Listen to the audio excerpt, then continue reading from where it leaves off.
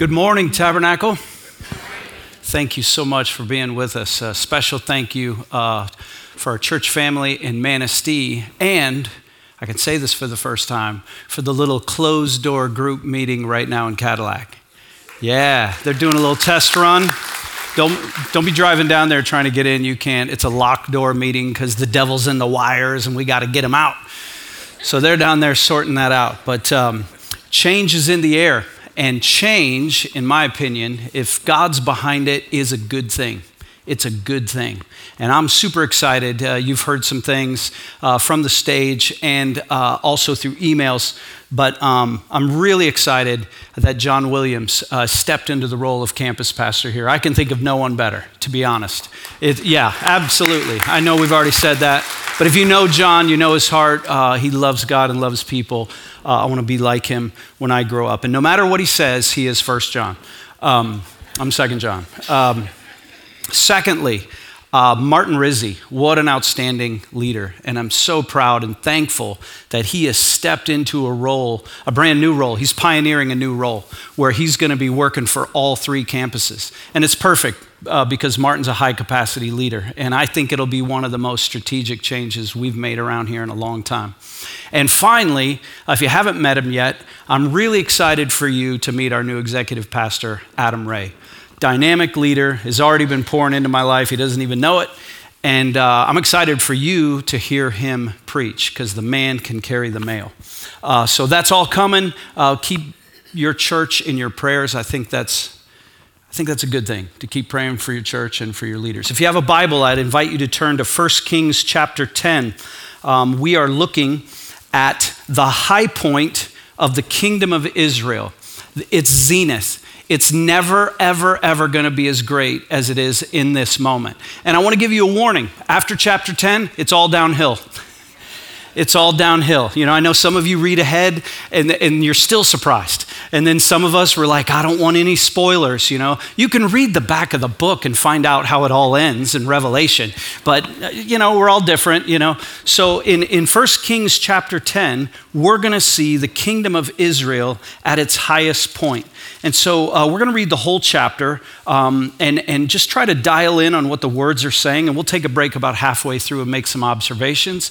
And then as we close up, there'll be some applications for us. And so in 1 Kings chapter 10, starting in verse 1.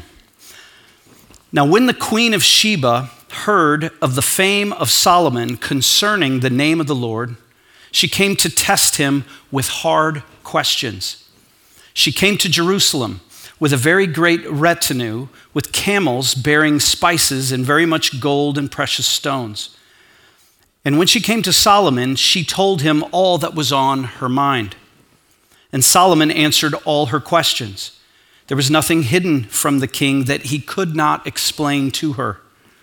And when the queen of Sheba had seen all the wisdom of Solomon, the house that he had built, the food of his table, the seating of his officials, and the attendance of his servants, their clothing, his cupbearers, and his burnt offerings that he offered at the house of the Lord, there was no more breath in her. And after that run-on sentence, there's no more breath in me. Verse 6. Some of you are like, good. There'll be repentance time later. Okay, verse 6. And she said to the king, the report was true that I heard in my own land of your words and of your wisdom. But I did not believe the reports until I came and my own eyes had seen it. And behold, the half was not told to me. Your wisdom and prosperity surpassed the report that I had heard. Happy are your men, happy are your servants who continually stand before you and hear your wisdom. Blessed be the Lord your God, who has delighted in you and set you on the throne of Israel, because the Lord loved Israel forever. He has made you king, that you may execute justice and righteousness. Then she gave the king 120 talents of gold and a very great quantity of spices and precious stones. Never again came such an abundance of spices as these that the queen of Sheba gave to King Solomon. Moreover, the fleet of Hiram, which brought gold from Ophir, brought from Ophir a very great amount of almug wood and precious stones. And the king made of the almug wood supports for the house of the Lord and for the king's house, also lyres and harps for the singers. No such almug wood has come or been seen to this day. And King Solomon gave to the queen of Sheba all that she desired, whatever she asked besides what was given her by the bounty of King Solomon. So she turned and went back to her own land with her servants. So we'll pause right there. This is a historic visit. This is a head of state, a queen, who has heard reports of the fame not only of Solomon's wisdom, which you'll remember was given him by God, and the fame of the name of the Lord.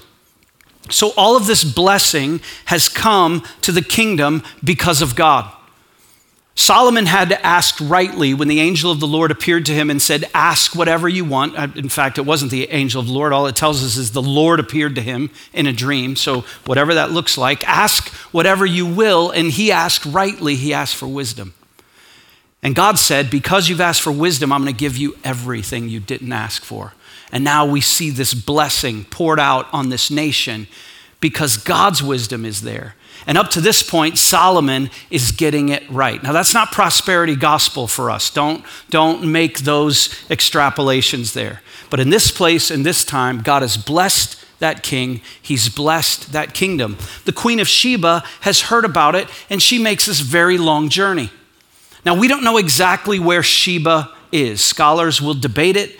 Our best guess is it's somewhere near present-day Yemen, which is over on the Horn of Africa, right over there in the Middle East. And she comes to test him, God's word says, with hard questions.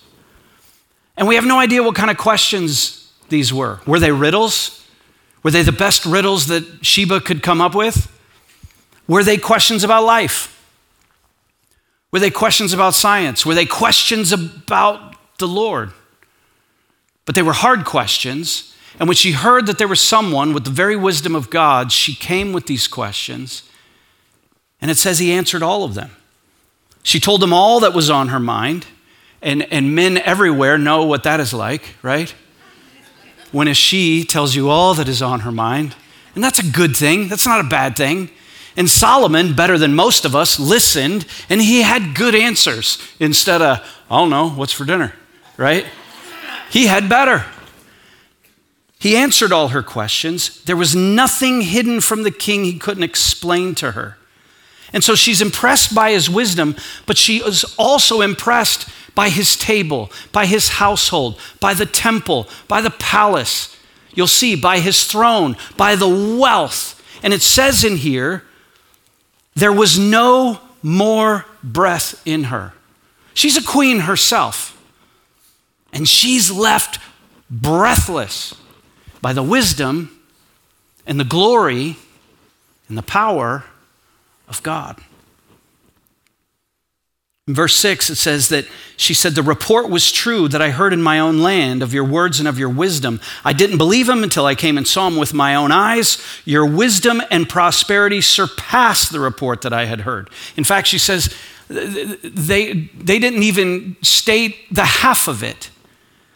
And so it's interesting in verse 8, what she's doing here when she says, happy are your men, happy are your servants who continually stand before you and hear your wisdom. She's giving Solomon honor. Don't forget that. And by honoring him, she's honoring God. But she goes further. In verse 9, she says, blessed be the Lord your God.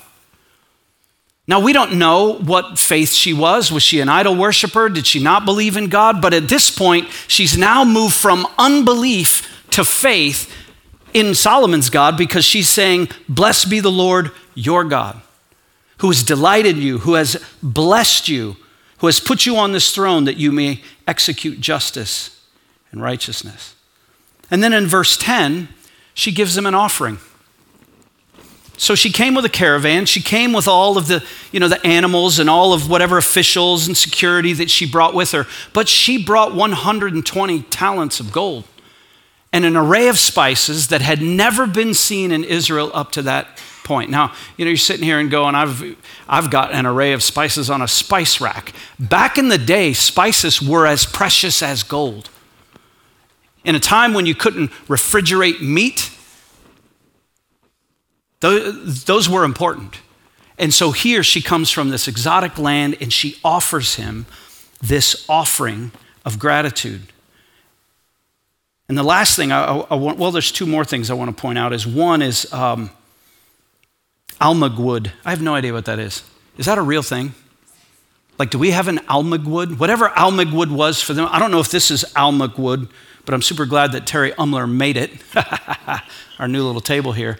But this almug wood was rare for them, and that is a gift. She doesn't leave empty-handed. It says that King Solomon, in verse 13, gave to the queen all she desired, whatever she asked. And so she shows honor. She gives worship to God. She presents an offering. But even in her departure, she's blessed. Not only did she have all of her questions answered, her heart is clear. She's moved from unbelief to faith, but she didn't leave empty-handed. Solomon gave her. It's just like we're trading gold or silver, I'm not sure. So this is a momentous occasion that the Queen of Sheba would make this journey. And we could say her life was changed. Her life was changed. And now let's get to the second half of the chapter, back to the book. Verse 14. We get a picture of Solomon's great wealth. It says, now the weight of gold that came to Solomon in 1 year was 666 talents of gold. Besides that which came from the explorers and from the business of the merchants and from all the kings of the west and from the governors of the land. King Solomon made 200 large shields of beaten gold. 600 shekels of gold went into each shield. And he made 300 shields of beaten gold. 3 minas of gold went into each shield. And the king put them in the house of the forest of Lebanon. Why shields? They didn't hammer them into bricks. You know, you've heard stories that apparently, supposedly, there's gold bricks in Fort Knox that backs up our currency. I won't go there. I cannot verify that that's still true. But for them, they beat them into shields and held them in their treasury, right? Verse 18, the king also made a great ivory throne and overlaid it with the finest gold. The throne had 6 steps, and the throne had a round top, and on each side of the seat were armrests and 2 lions standing beside the armrests, while 12 lions stood there, one on each end of a step on the 6 steps. The like of it was never made in any kingdom. All King Solomon's drinking vessels were of gold, and all the vessels of the house of the forest of Lebanon were of pure, that's okay, pure, yeah, you starting to see a theme here? I don't know if they're awake in Manistee or Cadillac, but we are. None were of silver. Silver was not considered as anything in the days of Solomon. For the king had a fleet of ships of Tarshish at sea with the fleet of Hiram. Once every 3 years, the fleet of ships of Tarshish used to come bringing gold, silver, ivory, apes, and peacocks. The last 2, I don't know why, but it happened. Thus, King Solomon excelled all the kings of the earth in riches and in wisdom. And the whole earth sought the presence of Solomon to hear his wisdom, which God had put into his mind. Every one of them brought his present, articles of silver and gold, garments, myrrh, spices, horses, and mules, so much year by year. And Solomon gathered together chariots and horsemen. He had 1,400 chariots and 12,000 horsemen, whom he stationed in the chariot cities and with the king in Jerusalem. And the king made silver as common in Jerusalem as stone. And he made cedar as plentiful as the sycamore of the Shephelah. And Solomon's import of horses was from Egypt and Cu. And the king's traders received them from Cu at a price. A chariot could be imported from Egypt for 600 shekels of silver and a horse for 150. And so through the king's traders, they were exported to all the kings of the Hittites and the kings of Syria. This is God's word. Now, just a couple things. All we're looking at, and the point of the second half of chapter 10 is to give us a glimpse of what the Queen of Sheba lost her breath over. It wasn't just the wisdom, it wasn't just the answers, it was the glory and the splendor and the majesty of that kingdom. And it's hard for us because in 2024 we're arrogant because we've sent a man to the moon.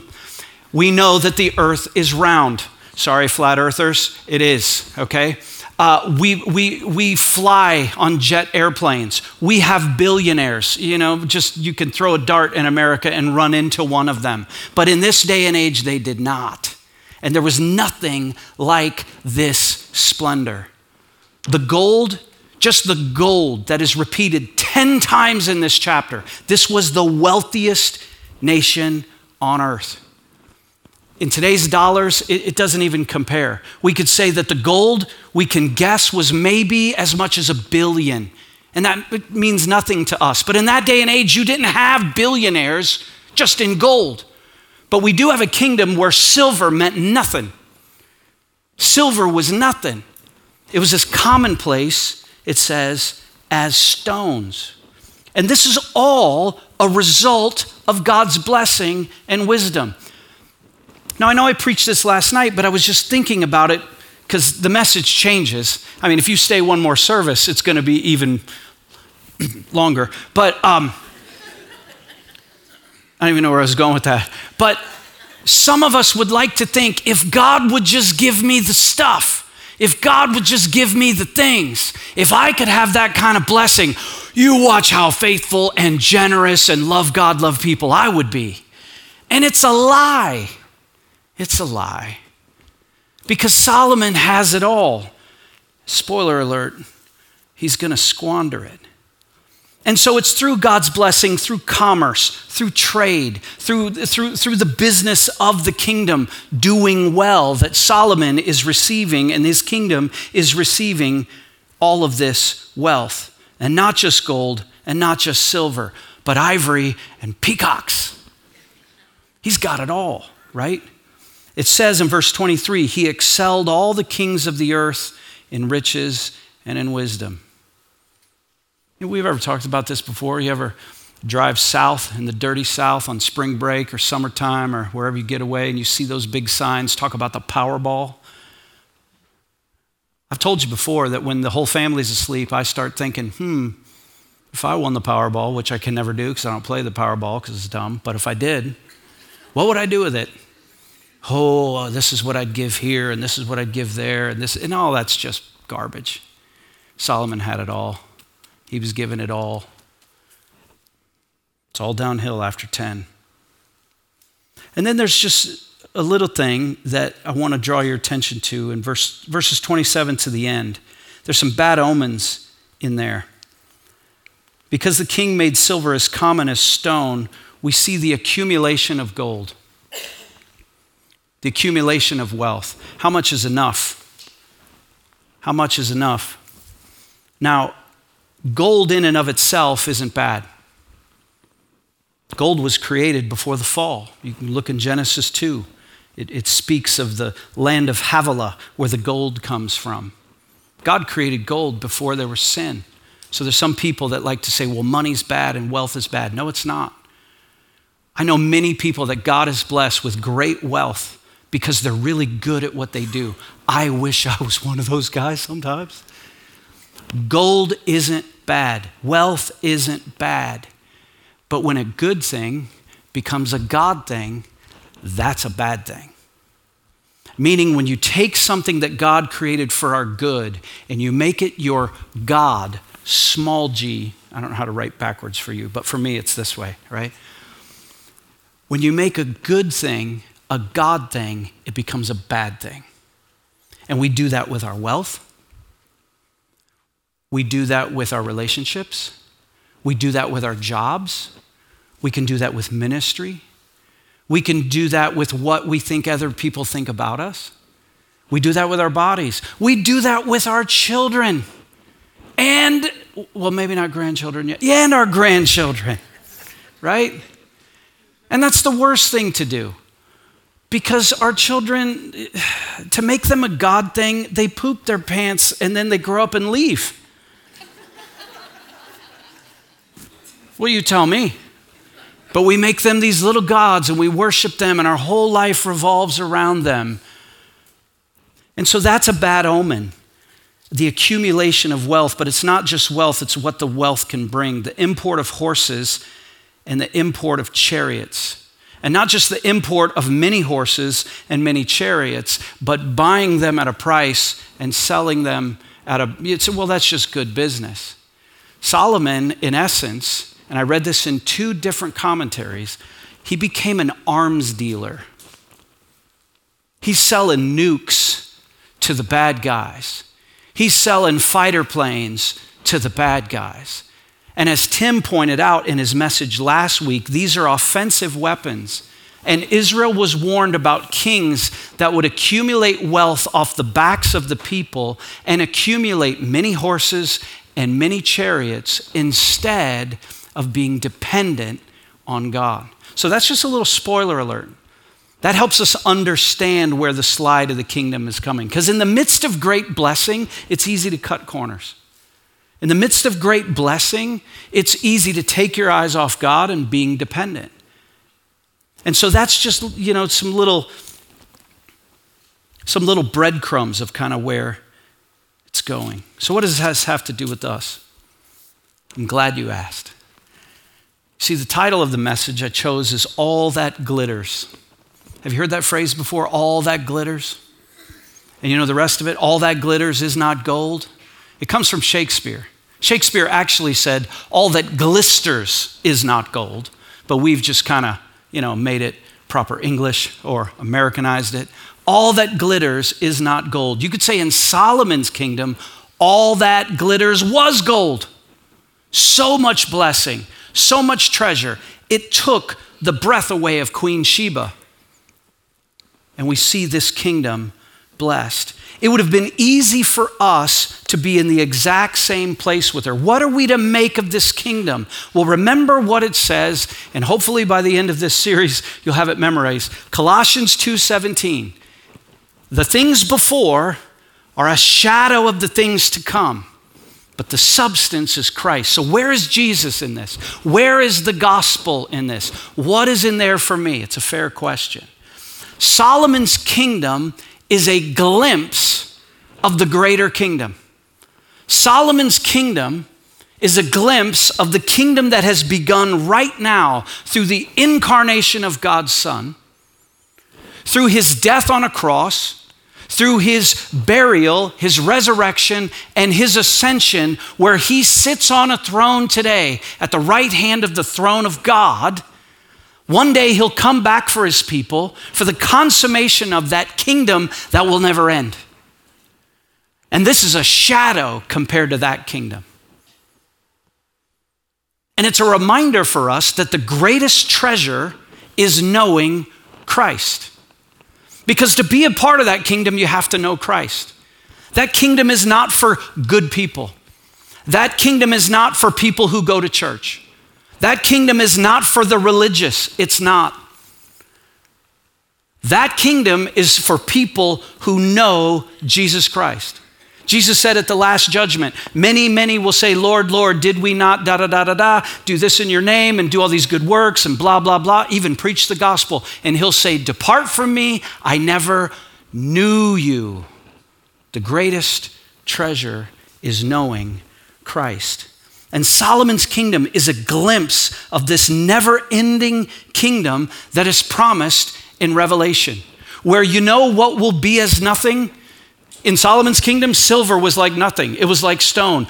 According to the back of the book, in the never-ending kingdom of Christ, gold will be as nothing. The streets will be made of it. Do you believe that? Remember that dorky dad joke? I've probably told it, too many times, but it's a really wealthy man who lived on earth, and when he came to the end, he found out he had very few days left. He liquidated all his money instead of leaving it for his kids. He said, I'm taking it with me. The old, you can't take it with you. He's like, watch me. So he's got a wheelbarrow full of gold bricks of all of his wealth. He shows up at the pearly gates. I don't know if they're gates or if they're pearly, but apparently an angel said to him, hey, what you got there, pal? And he pulls back the covers or what holding the thing, and the angel looks in and he goes, oh, you brought pavement?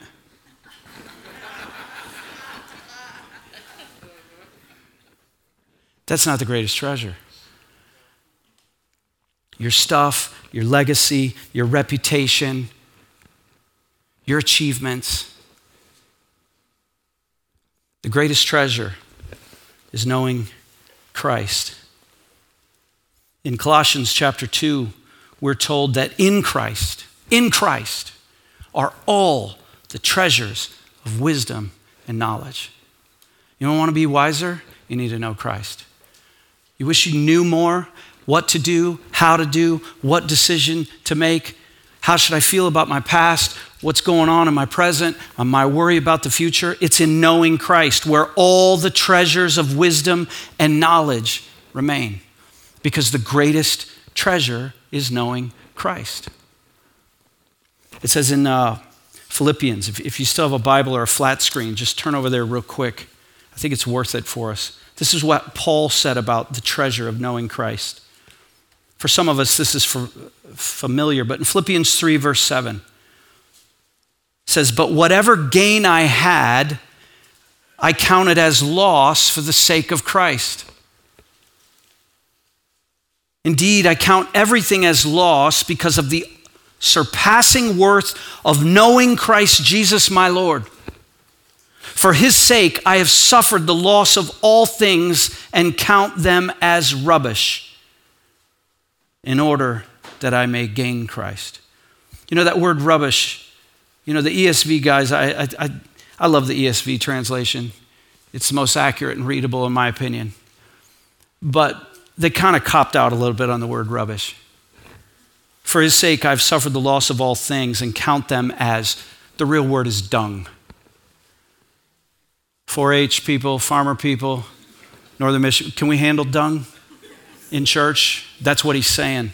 For his sake, I've suffered the loss of all things and count them as dung in order that I may remain in Christ. Is your greatest treasure knowing Christ? Is everything else dung in comparison? That's a priority check. That's a gut check. As a preacher, I need that. That checked me this week. What is your greatest treasure, John? Is it knowing Christ? Well, let's be about it. Let's be about it. And so Solomon's kingdom is a great treasure and it's full of great treasure, but we're reminded that the greatest treasure is still to come, and that is knowing Christ. And the second thing that I think we take from this is what we see in the experience of the Queen of Sheba. You see, Solomon, theologically, is what we call a type, and I use quotes, a type of Christ. He's not Christ, but he's that shadow of the Christ that is to come. So if Solomon is a type of Christ, and we see the Queen of Sheba in her journey and her experience in knowing this Christ, what was her response? So if the greatest treasure is knowing Christ, the treasure of Christ results in honor, worship, and offering.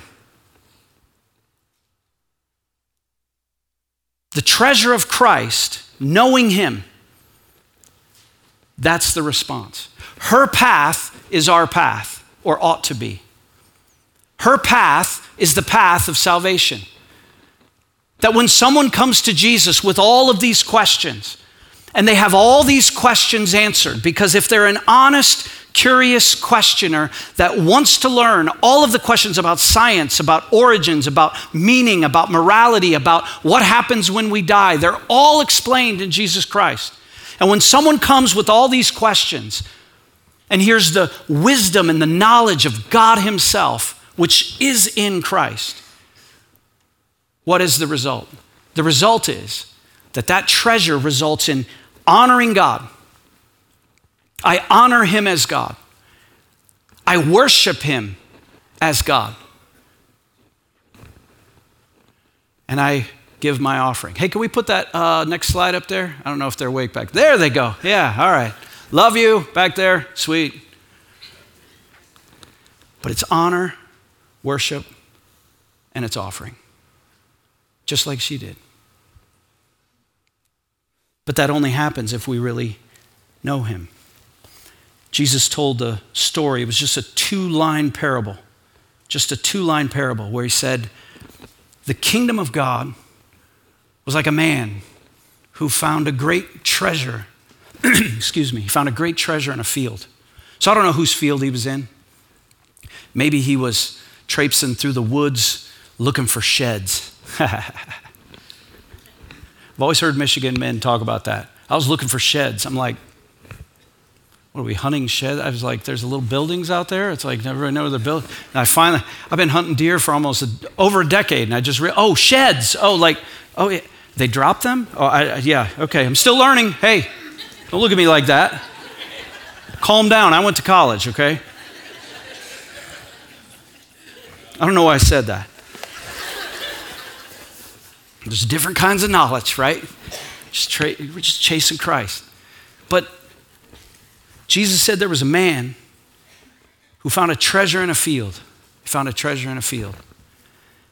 And he was so overjoyed that he went and sold everything he had so he could buy that field, so he could have the treasure. I wonder what it would look like in my life and yours if everything else we forsook for the sake of the treasure of knowing Christ.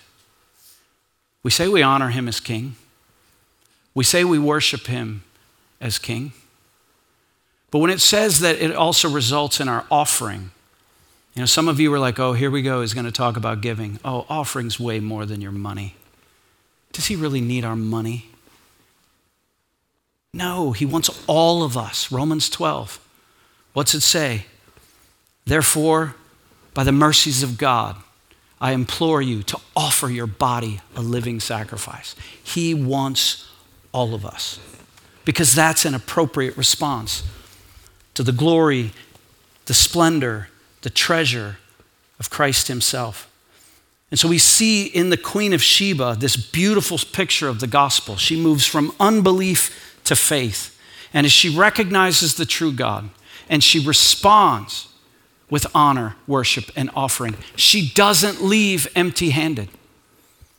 She leaves with all the blessing of the bounty that Solomon can load on those camels. And she goes back a changed person.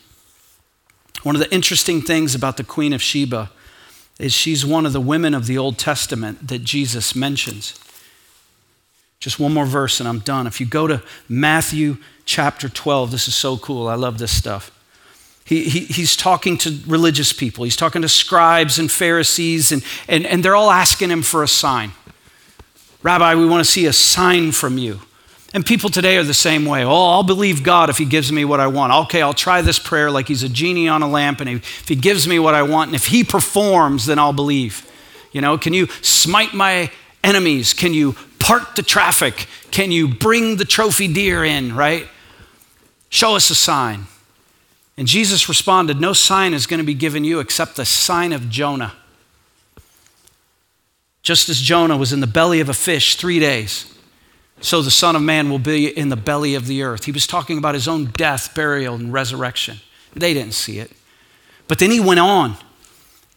In verse 42, he says, the Queen of the South will rise up at the judgment with this generation. Sorry, I'm in Matthew 12, verse 42. The Queen of the South will rise up at the judgment with this generation and condemn it.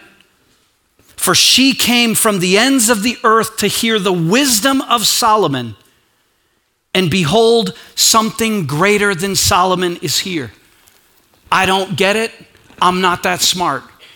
But somehow, the Queen of Sheba will be at the judgment where every single one of us, whether you believe or not, she'll be there. I don't know why, I don't know how. But according to the words of Christ, those are red letters, they count double. She will condemn the generation that does not believe, because she came to hear Solomon and she offered honor, worship, and offering. Not Solomon, to the Lord. And for those that don't do the same, Jesus says she will condemn. So what do we do with this? It's real simple. The applications to our lives. Make Christ your greatest treasure. That's a reminder for those of us who are Christians. If you're not a Christian, today I beg you to become a Christian. If anything can be taken from you, can be lost, can be stolen or destroyed, it's not worth it. Not your worship.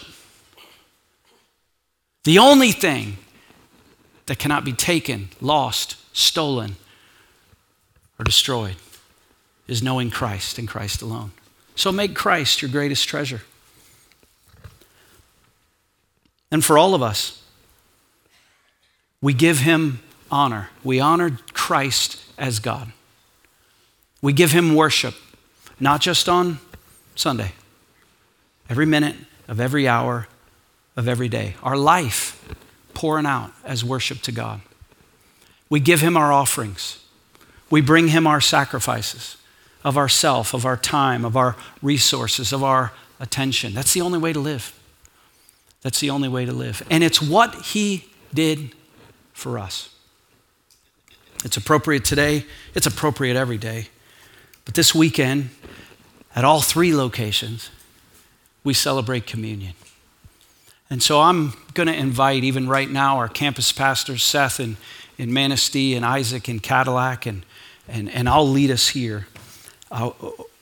They're going to come and we're going to celebrate the Lord's table, where the greatest treasure, Christ, showed us his offering, the way he offered his honor and his worship to God his Father by giving himself.